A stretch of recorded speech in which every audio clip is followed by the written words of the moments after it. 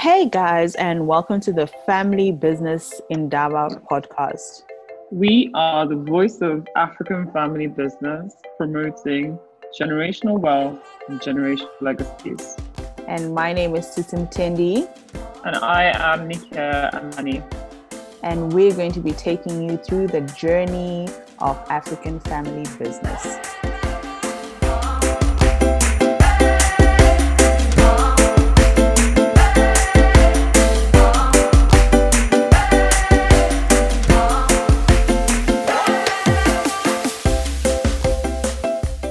Welcome to this Friday afternoon session of webinars with AFF Beyond COVID-19. This afternoon, we have the amazing Futures Alchemist, Charlotte Kemp, and she's going to be taking us on a journey of why your family business needs to be a conscious family business.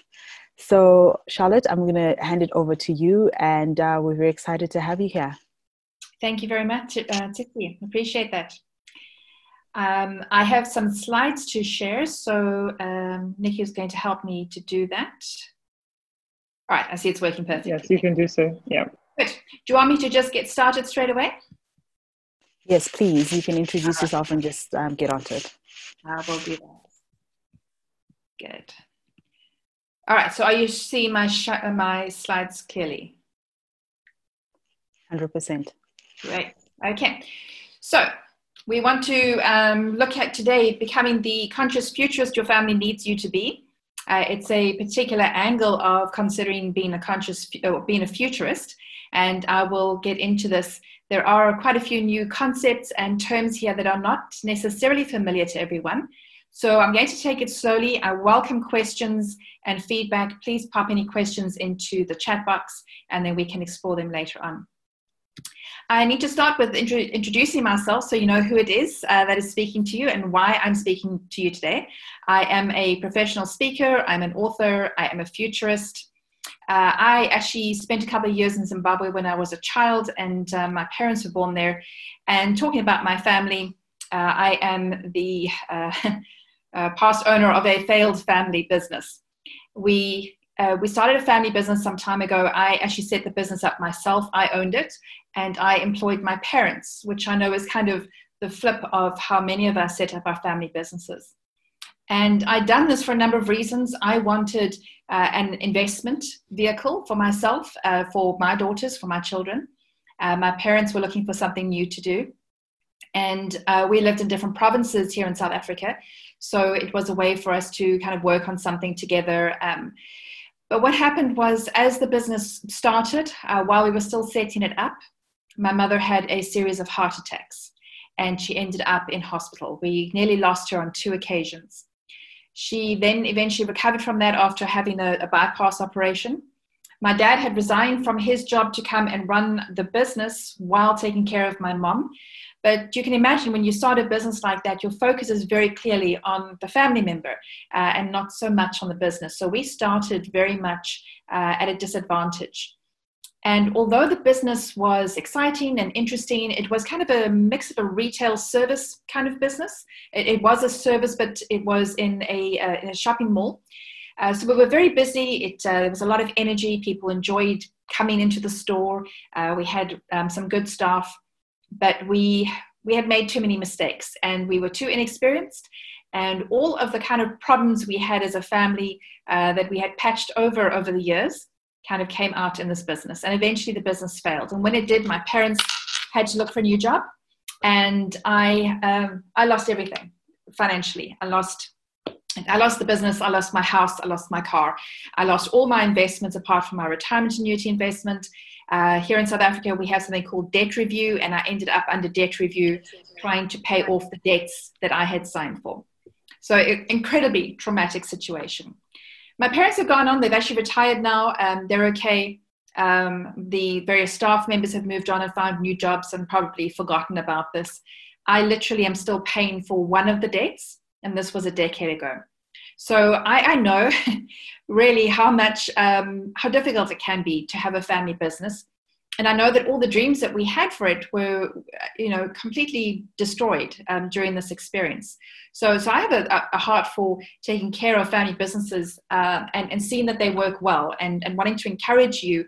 And it's not even part of this presentation, but communication is so important, and really finding ways to understand why everybody is involved and what you're trying to achieve. And that's what we're hoping will happen for, good conversations for businesses to actually make them survive. Now, while I'm a futurist, I also have a position that everybody is a natural futurist. So everyone on this call today, you are all futurists, even if you've never thought of yourself before. You are a futurist if you can learn from the past and you want to think of a future. You want to make better plans for the future. If you have a family business, you're hoping to invest in your future generations' lives. You're hoping to create something that will be of value to your community, to your country. You're wanting to create something that is sustainable and valuable, that goes on beyond just yourself. And that is what a futurist is.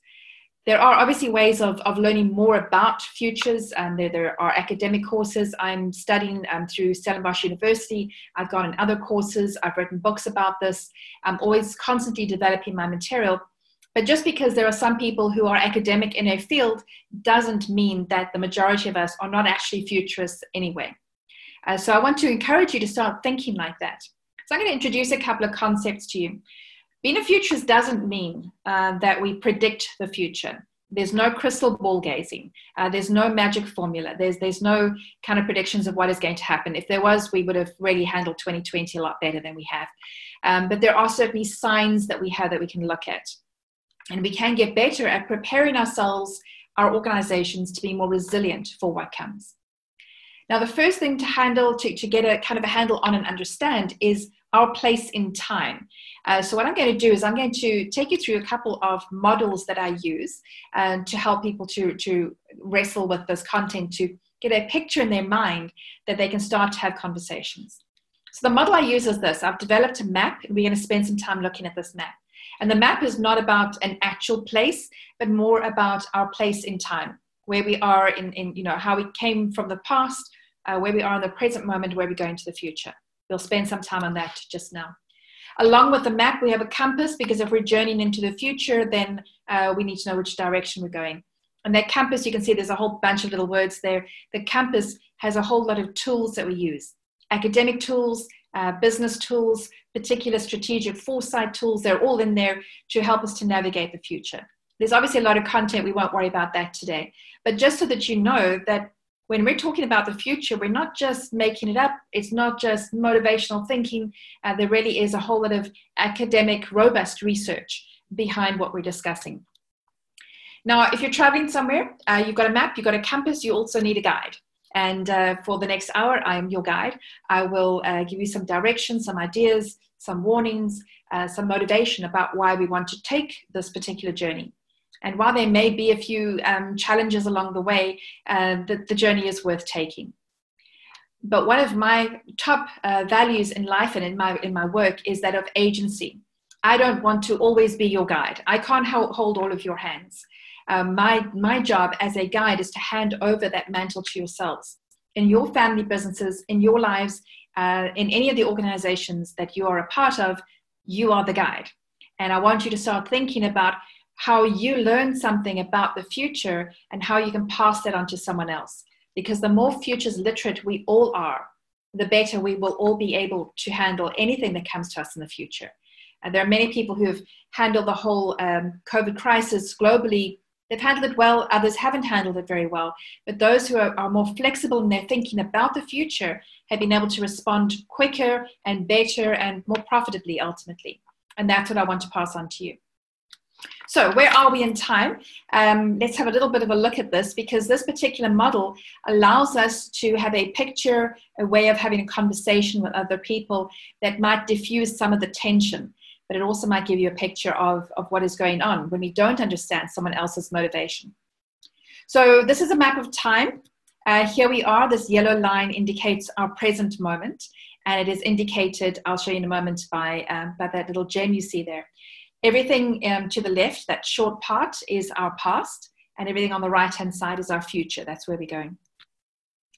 So the present moment is indicated on this map by a gem, and the gem has multiple facets. If any of you are lucky enough to have a diamond ring, have a look at the facets on that ring, and you know that if you look at something, everything that you're seeing is kind of refracted through that particular facet that you're looking at with a gem. Now, it's important to look at that gem and think about it, because everything that we see about this present moment is seen through our own lens.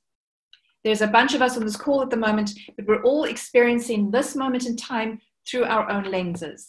I'm presenting to you. Sitsi has met me already. We've had a conversation, so she expects something in particular. I've only just met Nikki through email correspondence, so she doesn't quite know who I am, and the rest of you haven't encountered me before. And you come with whatever you've done today. Maybe you've had some challenges at home or at work. Maybe you've had some great successes. We're all seeing this present moment and our expectation of the future through our own lens. This is critical to understand, because when it comes to discussing things in a business or discussing things in a family, every person in that team is seeing something through their own lens. And you might think that you know your family really well, but there are things that are happening in each of our lives that give us a nuance that we need to understand before we can move forward. I'm not saying it can't be done, but I'm saying we need to give it a little bit more time, perhaps, to really understanding people's motivations and expectations and concerns and hurts. And the better we understand that, the better we are able to actually navigate the future. So to the left of that, there are two particular towns. Obviously, these are completely fictitious towns, and I've given them particular names to indicate something of them. The names are a bit obscure to some people, but the first one is called Tervalinen. It's actually a Finnish name from Finland, and it means safety. Now, the people in this fictitious town of Tervalinen are people. Let's look at the town first. You can see that it's surrounded by a nice brick wall. It is secure, it is safe. There's one gate that is an entrance into it. So everything inside of that town is really controlled and protected. People know what to expect. Even if there are wealthy people and not so wealthy people in the same town, there's an element of control there that means that everyone feels safe and secure, and their futures is fairly predictable. They expect that next month will look like last month, and next year will look like last year, but just with a few minor changes. They are insecure about coming out to the world. If they come out, you can see that they're surrounded there by mountains and forests. They're kind of nestled in this particular place, and they're protected. But if they do come out and they look to the right, to the ocean, they see this great big monster in the ocean. The outside world to them is scary. It is intimidating because they don't know what to expect. There are foreign things out of there that they don't know how to deal with. So they are reluctant to leave their homes. They're reluctant to leave their town. Since this is an analogy, that means that people who live in that town are reluctant to move into the future, to explore the future. They might find things that are happening right now to be too threatening to them. Now, I'm sure you can think of people in your family who are like that, people that you know who just reject everything about the future because it's too scary. I want to remind you that sometimes we are like that. Even if you feel like you are ready to explore, every now and then you wish you were in a safe town. You wish you were in a safe place that was predictable. You wish you could go back to where you knew how things worked, because there are too many variables at the moment and you don't know how to cope with them. So sometimes we fluctuate between the towns, but there are certainly some people who definitely want to stay there. The next town we look at just below that is called Mvelaphi. And Mvelaphi, you can see, is a lot more open. It's a Zulu or a Xhosa word that talks about origins, or where we came from, the kind of the background that we have.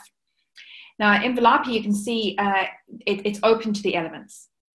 And that means that as the seasons change, when there's summer and then and autumn and winter and spring, they can see those seasons changing. They expect that cycle of nature to happen, and they're not intimidated by it. It doesn't threaten them.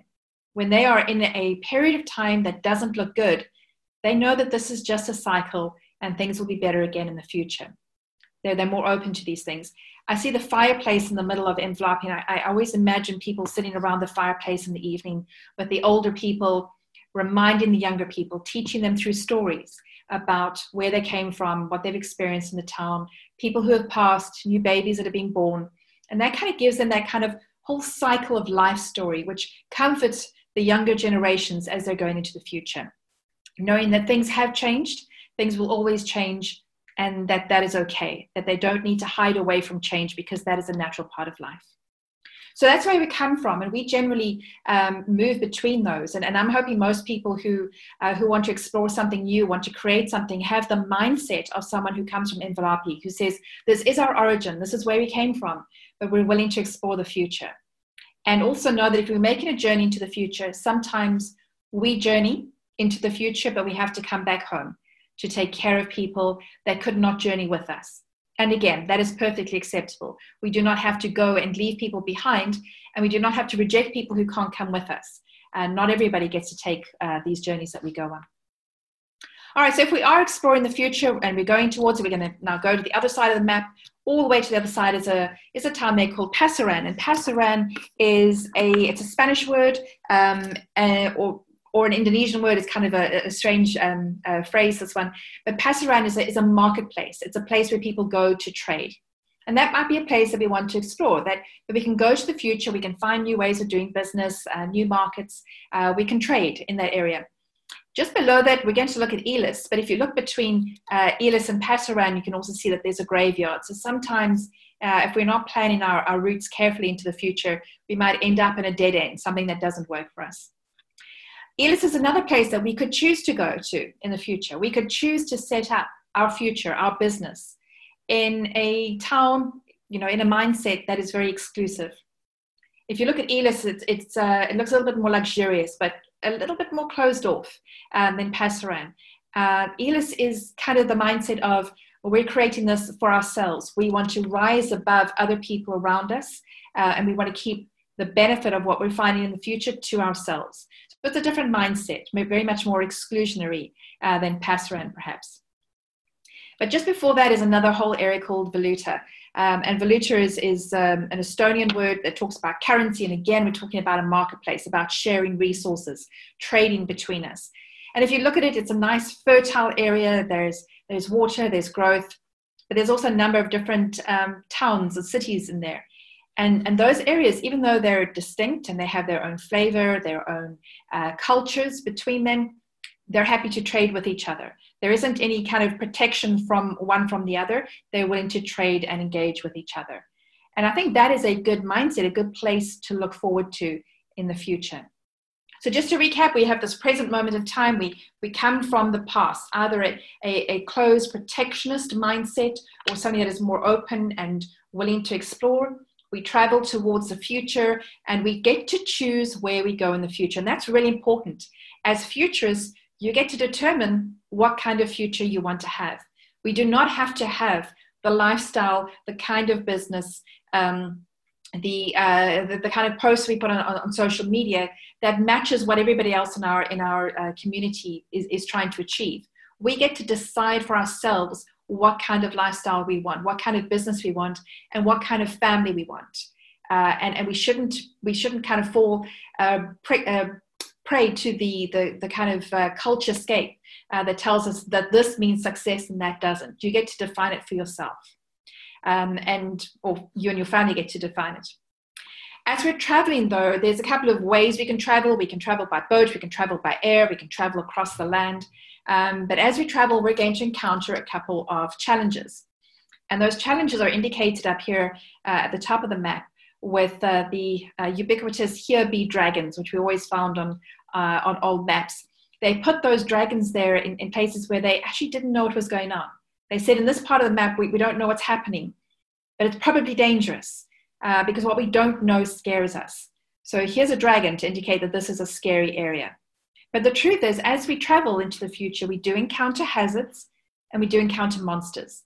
The hazards are the coronavirus is a hazard. It is something that has happened to us globally. It has upended businesses. It has taken lives. This is definitely something that we've encountered.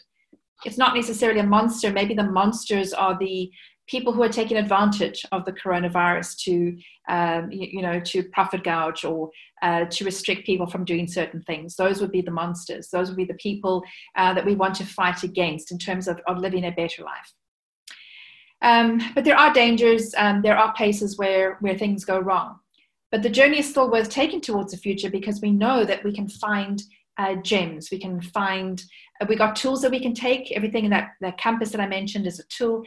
There are tools that we can use, and there are treasures that we can find as we travel towards the future. I know that I'm kind of introducing you to a whole lot of concepts that sometimes are a little bit foreign to people. I just want to tell you that I've got a course coming up called that we can learn how to develop futures literacy. The more literate we are, the more we can read the future, the better able we are to predict what is coming. And if anyone wants information on that, you're welcome to drop me an email at some point or find me on LinkedIn, and I'll share some information about that. There's no charge to it. It's just information about how we can become better futurists for all our organizations. But now I've been talking to you about how to be a futurist, and I specifically want to talk to you about how to be a conscious futurist. And I'm introducing even another term to you. But being a conscious futurist is something that I'm particularly interested in, because it means that we are doing a better job of the future, not just managing the future for myself, but managing it in a better way, creating the future in a way that will really add value to our family or to our community.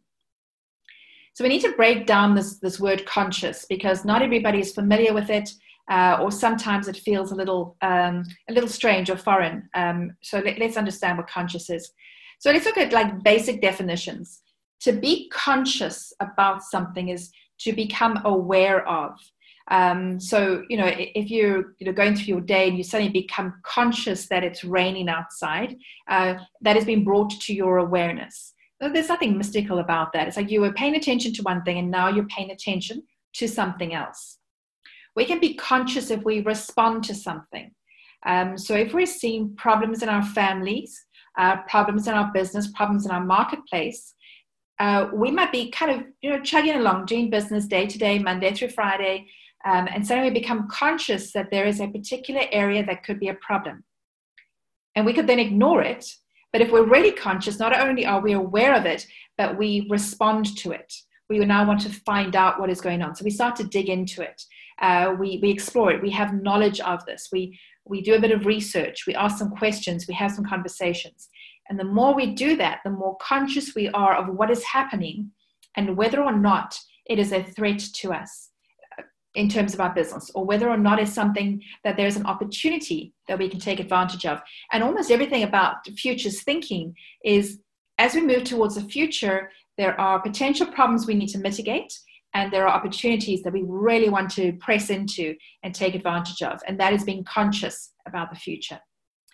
Now, people are not very familiar with the term conscious futurist. That is not something we've explored, but we are familiar with conscious leadership. And you'll find a lot of companies now talking about conscious leadership instead of the old-fashioned leadership. Please don't read that whole list. That is just the kind of the depth of the various areas that conscious leadership actually looks at. So all we're indicating with that list is that there is so much to really raise our game as leaders. If you think about what leadership used to be like in the past, it was a lot more dictatorial. It was the leader has worked something out and they are saying this is the way it will happen, and everybody complies, and if they don't comply, they're penalized or they're off the team. They must go somewhere else.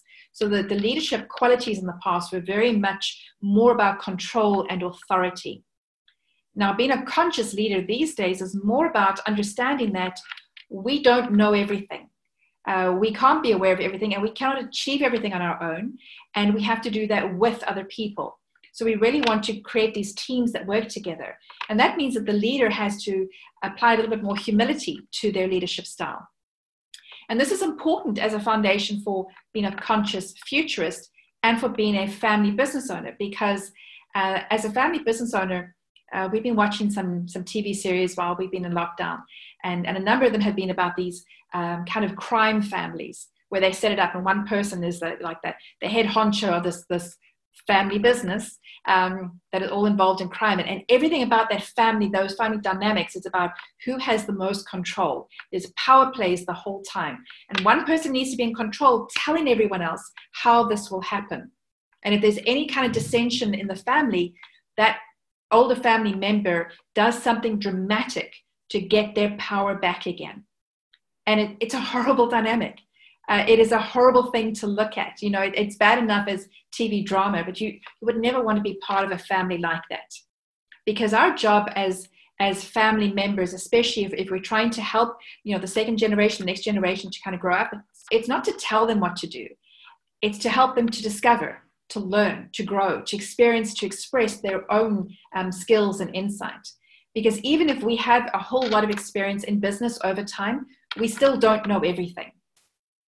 If you look at my personal branding about futures, you know, the whole kind of futures conversation, I call myself a futures alchemist, because as an alchemist, I know that I'm working with elements to create something new. And the elements are people. I'm not coming along to tell people this is how it has to happen. I'm working with people to allow them to express and discover and develop their own styles and their own approaches to the future. Because if we're trying to control things, we always have to be in control. But if we can build up and grow and nurture, then we can create something. We can co-create something with our families that is stronger and better than we could ever have done on our own.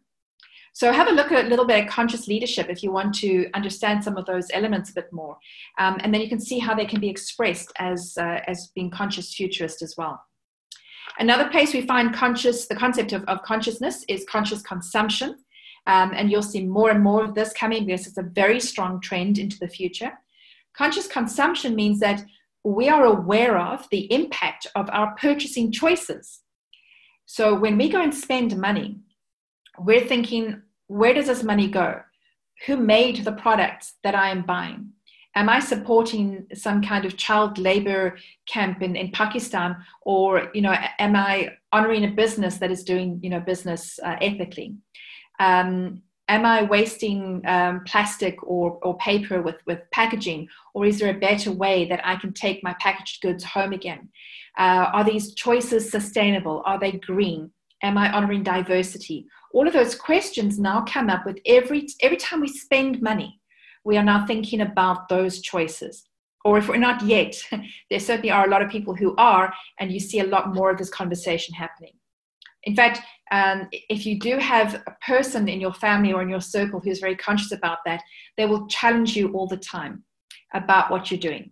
So my daughters are not with me during lockdown. They're at their dad's house, but they were here for a weekend. And the entire weekend, I had to defend all of my choices. You know, the makeup that I bought, the way I removed my makeup, the food that we bought from the stores. Every question, my youngest daughter was saying to me, you know, why are you doing that? There's a better option that doesn't waste as much plastic or isn't so disposable. Why can't you reuse this? Don't forget to take your own shopping bag with you, because she's very conscious of this. We love them. They can be painful to live with as children, but we need that kind of voice in our ear to make sure that we're not wasting our money on things that support the wrong kind of business. So conscious consumption is about how we consume things.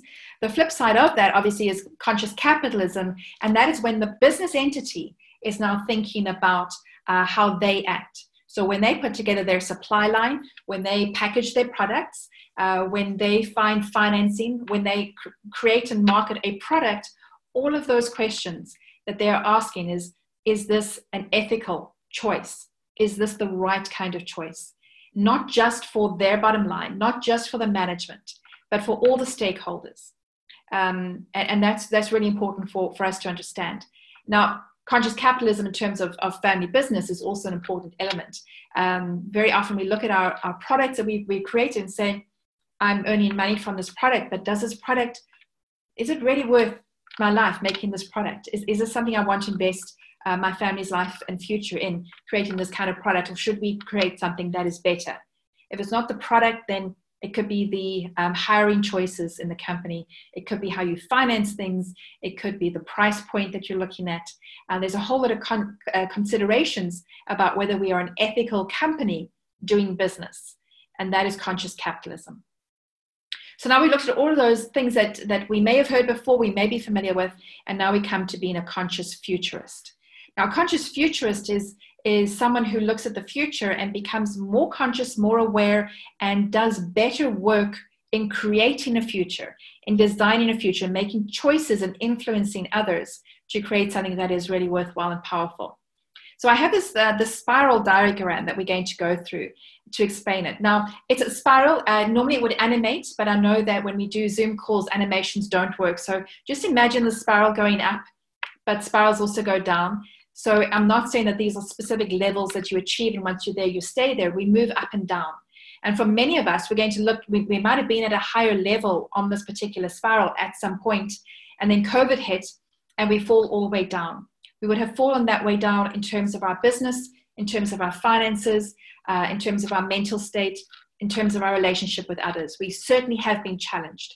So it's not like, some people have achieved this and you might not have.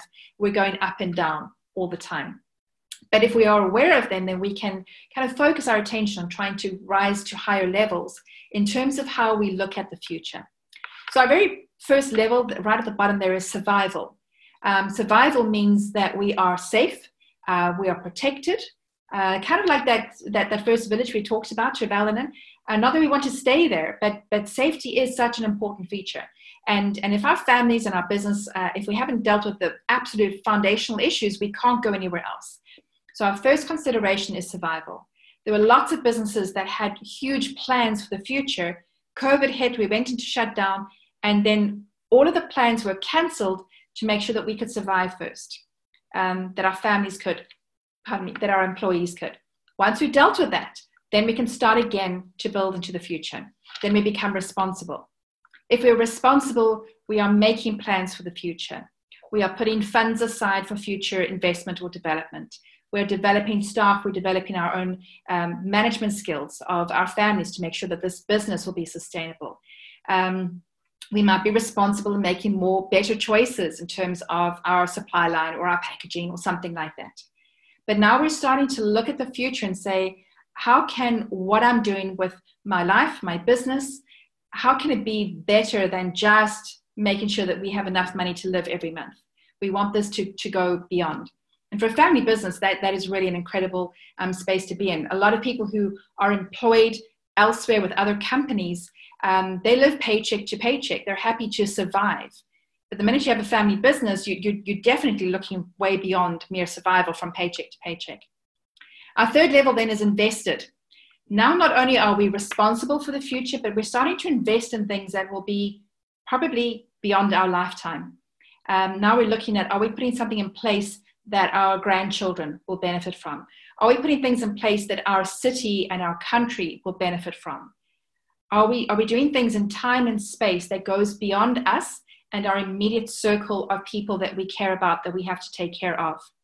That is an invested mindset towards the future. And as we're looking at these levels, it's always think about those two things. It's not just time, but it's also space. So if you want to have an influence on your family, you want to make sure that your city is healthy and good. If you want to live in a gorgeous city, you want to invest in your province, in your country. So it was kind of expanding out to make sure that our inner circle is protected. So you want to look beyond and see that you are making an impact, or considering the implications of what is out there and how it impacts your closer circle. So we're now invested. We're now invested in the future, invested in plans and in ideas and concepts that will go beyond. The next level up then is conscious. And we've talked about being, a conscious leader, a conscious consumer, a conscious business. But when we're a conscious futurist, we're really challenging ourselves with every choice, with every mindset. Every time we hit a challenge and we want to complain, every time we want to find an excuse for why something didn't work, we want to challenge ourselves to be more conscious about the decisions we're making. We don't want to be complacent by saying, well, it's okay, we got through this month, we got through this quarter, we finished this year, we've done the taxes and financial return, and it's okay. We want to say, no, okay is not good enough. What can we do to be more? Not necessarily to expand bigger. I know a lot of people automatically think that businesses need to expand. We always need to consume more. But being conscious about consumption and conscious about leadership means not that we are trying to consume more, but we're trying to consume better. Not that we have to grow bigger, but that we have to grow better. And for a lot of us, and I've seen this in my family and in some other organizations I know of, coincidentally, in the couple of years before COVID, people have downscaled a lot of their lives. They've reduced their expenses. They've reduced the kind of the things that they had and the things that they were doing, not to have a smaller life, but to have a more flexible life. And the more flexible that we are, the kind of minimalist mentality that some people have adopted meant that when COVID hit us and we had to go into lockdown, the impact was less on them than on other people who had expanded lifestyles. A lot of people who have expanded lifestyles are living on credit, and when their income was challenged, then they couldn't actually sustain that. So a lot of businesses have gone under, a lot of people are under severe financial pressure because they had expanded business or expanded lifestyle beyond what they could afford. Whereas if we have been conscious about reducing the impact of that, then when it happened, there wasn't that much concern. So we want to kind of be conscious about how we move through life, how we move through relationships with other people, how we use finances, and how we do our business. And not always look at falling in line with the culture, but defining for ourselves what that future should be. And the more we do that, the better our business is for ourselves. We've defined it according to our values, our intentions, rather than somebody else's. And be looking beyond just ourselves to something that makes an impact over time. That is being a conscious futurist. Now, there is, I suspect, a level above that, which is called transcendent. And since most of us are not acting at conscious level, I'm not going to explore transcendent very much. But you do encounter those people, in the world, people who just have such a big picture for humanity, who have such huge goals for us, who talk about things that are way beyond what we think we can achieve in a lifetime. And people who are transcendent are able to draw people together to create something that is really incredible.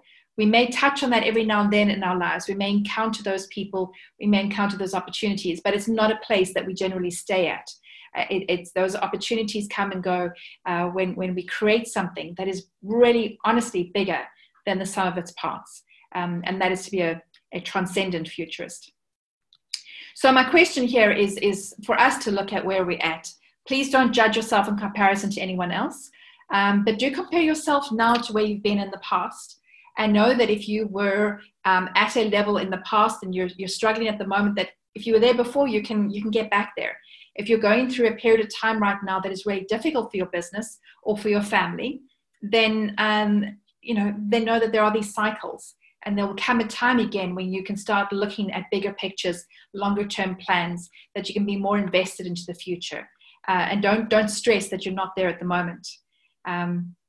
But just be aware of those levels, and also see them in yourself when you're having conversations with your family, when you're making plans about the future, when you're looking at your business. At what level are you talking about? Are you making a plan just to survive right now? Acknowledge that for yourself, because it'll give you the comfort that you know that there are places to go. And if you're making big plans and other people in your family or other people in your business are stressing, saying, we can't talk about that right now because we're not there, then maybe you're thinking at a different level than they are. And you need to make sure that you can understand where they are at, that you can come to a conversational level at the same place. So how do we develop conscious thinking? Just to kind of round this off, for you to think about this in the future, the first challenge is to explore beyond your circle. If you're looking to develop a mindset that is more conscious about the future, don't just look at your family, business, your industry, your city, your country. Look beyond. What is happening in other parts of the world? What is happening in other industries? Really challenge yourself to lift your head and look way beyond where you are at, because it'll give you a picture of what is coming, and you can bring that insight back into your circle. It's a very good exercise. It's called horizon scanning, but really looking beyond where you're at. Play with opposite ideas. If your business has always operated one particular way, if you have one business model, if you have one kind of marketing strategy, challenge yourself with something that is very different. While you're looking out and horizon scanning, see how other people do their business models or their marketing. Even if it's a different industry, even if it makes no sense to in your particular business or your industry, bring that idea back, play with it in your mind. It'll challenge you to be more flexible in your thinking as a futurist. Our third part is to consider the passage of time. Understand that time passes. Sometimes it feels really slow and painful. Other times it whizzes past and you can't catch your breath. But know that things change over time, because very often we feel stuck, not making any progress, or we feel stuck in a bad place. But if we know that time passes and that a lot of what we experience is a cycle, then you can relieve that pressure and tension on your mind about, oh, this isn't working. We'll never escape this time. We're never going to have what we planned. It will pass. So really kind of get comfortable with conversations about the passage of time, not looking back and saying, oh, when things were better in the past, but saying, if we did this in the past, what can we learn that we can create something for the future, and allow that time to happen. And I would recommend that we raise agency as a value. Agency means giving someone else the authority to act within parameters, but on their own, rather than us micromanaging them. So we don't always want to tell everybody what to do in their lives. I mean, I know the temptation is there. I'm a mother. I have 2 young daughters. I always want to tell them what to do. But when I hear them wrestle with why they want to act in a particular way, why they want to do certain things, I realize that it's so important for them to work that out, that they can grow mature on their own. We cannot take care of everybody in our lives and make decisions on their behalf. We have to allow people to do that themselves. And the more agency we give to others, the better they're able to grow. Just one idea to help you to understand this. In South Africa, we had this whole thing when we went into lockdown. We understood that lockdown was a necessity. Some people would have stayed at home, others wouldn't have. But it was a necessity, and it was a legislation, and we all stayed home. And then at some point, we changed the rules so that we could leave and move around more freely and do things. But then the government used the word curfew, and they said the curfew will be in place from something like 6 p.m. until 6 a.m. And people reacted so badly to the word curfew. It's like, how can you tell us that we can't go out overnight? What was strange was we were under even worse curfew beforehand, but just because we used that word, we felt like agency had been taken away from us. Even the phrase lockdown is a terrible thing, because agency has been taken away from us. We're being told what to do, as opposed to choosing what to do ourselves. Now, we don't always choose the right things, I know that. But we want to develop the kind of mature people, the employees, the management, the people we're working with in our businesses. We want to help them to develop that they can make better choices themselves rather than impose it. The more we do that, the more we are acting as conscious futurists, raising up people in the future that will be able to make the business more sustainable and actually create a better opportunity in the future for all of us. So those are our 5 levels of being a conscious futurist, moving from survival through responsibility to being invested into the future, to being conscious about what we are creating, and then having those glorious moments of transcendence where we create something that is absolutely amazing. I believe we're all capable of doing this. And we just need to be more aware, more conscious of the fact that these levels exist, and then we will start to see them happening in our businesses and in our conversations. If you have any questions, if you'd like to find out more about that Futures Literacy program, please do drop me a note. I'll be very happy to discuss that with you. But we're finished now, and we can have some questions if there are any. I will stop sharing. Thank you so much, Charlotte. That was really interesting. We have some questions in the chat box and a comment from Welcome. Welcome says, I think conscious leadership is also influenced and dependent on the family values that the business holds. Absolutely right. What I'm finding curious is that some people really understand values and others don't. And I'll confess that I didn't. For a very long time, I've heard people talk about in business, they talk about, your values, your mission statement, your purpose statement, all of those things. And they're buzzwords. People just throwing them around. They go away on a retreat, they come back with a mission statement, they put that in the front of the office, and then everyone forgets about it. But I started looking at my values a number of years ago. And I couldn't even find a way to work out my values. So I did it a very long-winded approach. I literally went onto the internet and I found lists of values. I put all the words together and I started sorting them out into this is a nice thing, but I don't respond to it.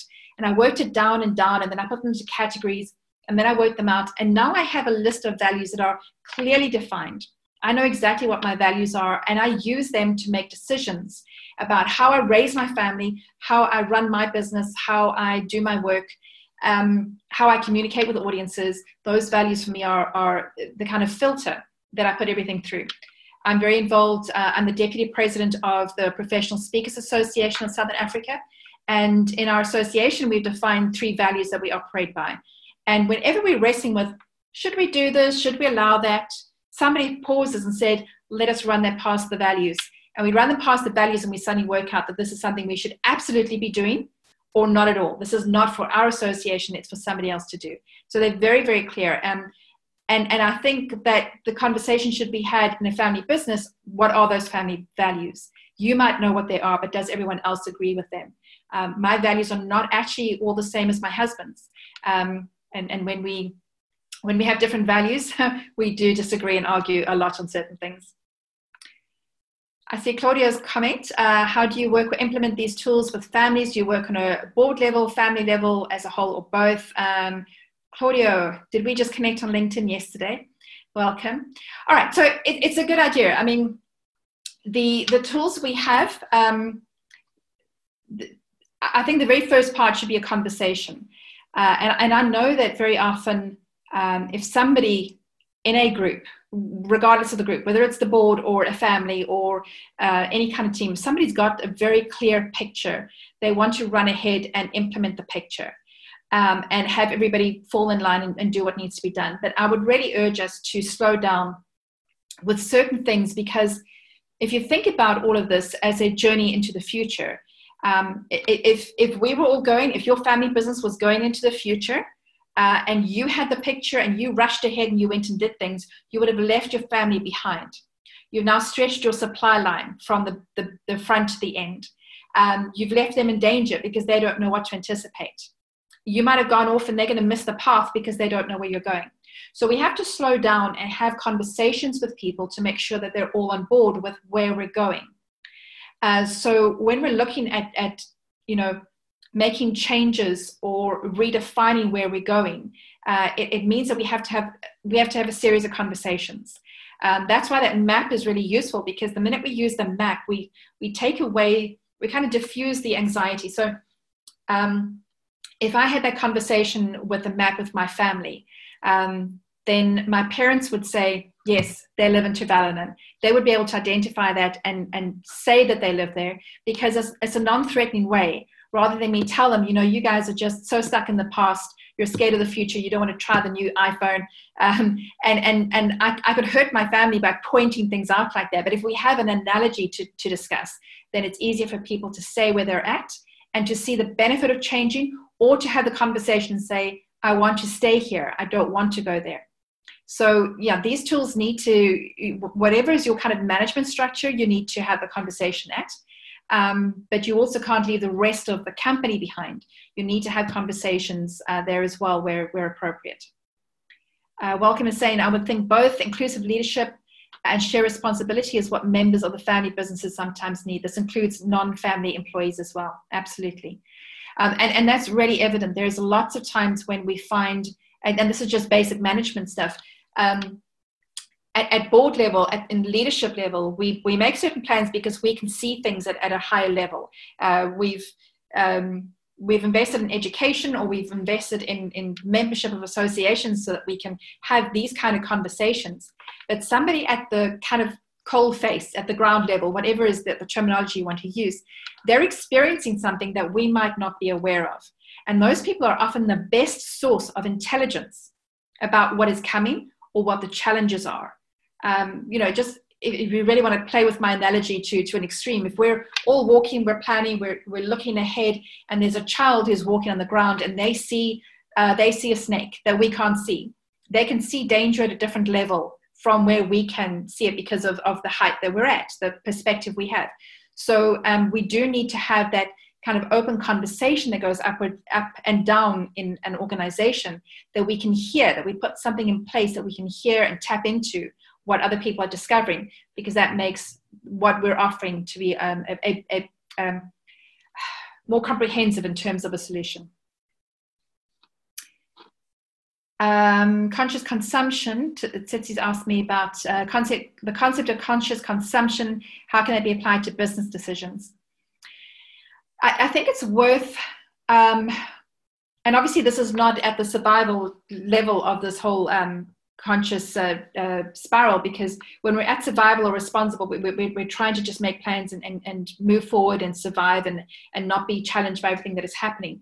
But at some point, we need to stop and look at the choices we made about the products that we're putting out, and how we're actually producing that, as well as what we're consuming. So when we do that, for example, very simple choices. When you go to the shop, are you taking your own shopping bag with you, or are you getting plastic bags from the store? Is the stuff that you're buying covered in plastic or not? Are the foods that you're eating there all imported from other countries, or can you buy local stuff? Can you buy from a local store as opposed to a huge retail store? And those are the kinds of choices we can start making about how we consume things. But organizations can look at their consumption as well. So, what kind of in terms of the products you're getting, what is your supply line like? So a lot of companies have been really challenged, especially like the fashion industry.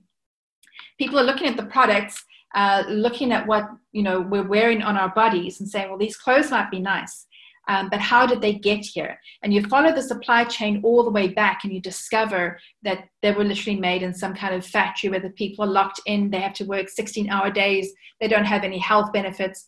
And then you're going, do I want to look good at the expense of somebody having to live a life like that? And we make a choice not to buy that product.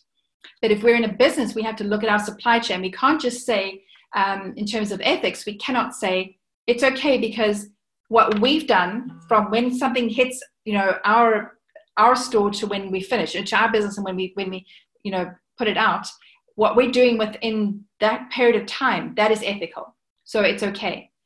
We can't in this day and age afford to do that anymore, because people will look where we got our products from, or our resources, or our supplies from, or our funding from, or our raw materials from. And when when there's an ethical question about where our source was, then that implies something about our business as well. So it really becomes a much broader business concept, not just while we're actually doing something. Claudio, thank you. Yeah, a systemic view, and systems thinking is very much a part of what we're doing with futures thinking, is saying we're not just concerned with this bubble, but with the whole system about how everything is put together. Nikki's got a question here. How do you transition the family business from a culture of authoritarian leadership to conscious leadership, where the founder has an authoritarian style, but the next generation desires to be conscious leaders? Yeah, that is, absolutely, that is a difficult conversation to have. Just because, I'm sure more people have had this problem. In my family, my father is from an Afrikaans family. And in the Afrikaans family, the eldest son is always, he kind of takes over the family reins of whatever is happening, or just of the family in general. Now, I'm the oldest child. My brother is younger than me. And very often as a daughter in an Afrikaans family, I was literally told to go inside and play with my dolls and not to play outside with my brother. So you have that kind of mindset. And then we got to a stage where I bought a business. It was my money invested, and my father had to work for me. So you can only imagine some of the challenges we had in those conversations. And they were tough. They weren't pleasant at all. Now, there is no clear solution about this. And that's why that first conversation right at the beginning of the map, when we look at that facet, that gem, how we see this moment in time, we're all seeing it through our own lenses. So if there's an authoritarian leader, that person is saying, I lead this way because it's the right way. It's how I've been taught to lead. It's how my family, raised me. And I'm doing it because I love my children. I love the next generation. I want to protect them. And they probably aren't ready for leadership or management or anything like that. So they're doing it with the right intentions, but it doesn't actually help. I'll give you another example. Here I am sharing all my family stories with you. My one daughter is 18 years old. She is in her last year of high school, and she's decided she wants to go overseas to the Netherlands to study university. I want her to spend at least 1 year in South Africa before she goes, but she wants to leave and go to Europe. And I've tried to negotiate. I've tried to drop hints. I haven't tried to bribe because I know that won't work with her. And then this last weekend when they came to visit, we had a huge row about it, because, you know, she was trying to make her point, and I was trying to keep her in the country for another year. And eventually we calmed down, and we knew that the conversation wasn't going to go any further, and they were here just for the weekend, so we didn't want to fight the whole weekend. But by the end of the weekend, when I went and dropped her off at her dad's house, I said to her, when I was her age, I spent 1 year at university, but then I left. I paid for my own university. I left home and I paid for my own school. Then I got my own job, got my own car, my own apartment, and I paid for the rest of my university myself because my parents couldn't. But I was only, you know, a few months older than her when I was doing these things. Admittedly, I hadn't left the country, but I did all of that. But she has a lot more experience, a lot more insight about herself and what she wants to do than I had at that age. And I have to respect and acknowledge the fact that she's actually capable of doing something, which was exactly what I was doing at the same age. But, you know, as a parent, when you're looking down that age, they look really, really young. When you are that age, you think you can conquer the world. So, you know, I think, again, and I know it sounds tedious to keep saying this and like a cop-out, but the conversations are really important. It's really so important to understand where we all are. And if we are the older generations hoping to keep our children as part of a business or part of something, sometimes we need to let them go. They need to leave and go away and experience something and then come back with that. And if we try and prevent that from happening, we will only cause conflict and lose not only a great asset to the business, but we will lose a relationship with someone that we love. So we need to learn to give each other some flexibility around that. If we are of the generation that is being restricted by, you know, a more authoritarian style, then maybe we do need to break away for a while so that we can prove ourselves elsewhere to then come back and try and create something new in a different relationship in a few years' time. And if the business is sustainable and the family unit is kept strong, then there is that opportunity to move away and come back again, and not to always just have to stay together. And frankly, in terms of futures thinking, to move away and get a different perspective and come back is incredibly valuable for the organization.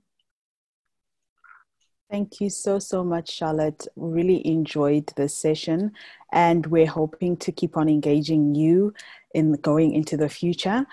Once again, can you just share with everybody how they can get hold of you so that if they want to follow up on this conversation or any similar conversation, they can do so?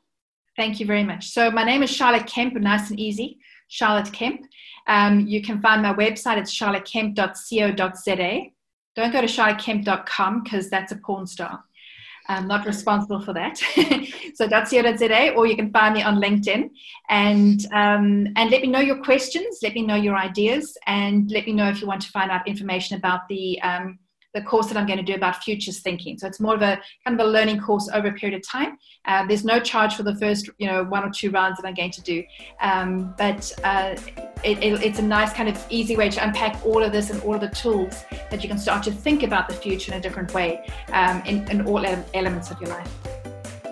Perfect. Thank you so much, everyone who joined us this afternoon. Looking forward to seeing you next week. And thank you once again to Charlotte. Thank you very much. Thanks to you all. Stay safe.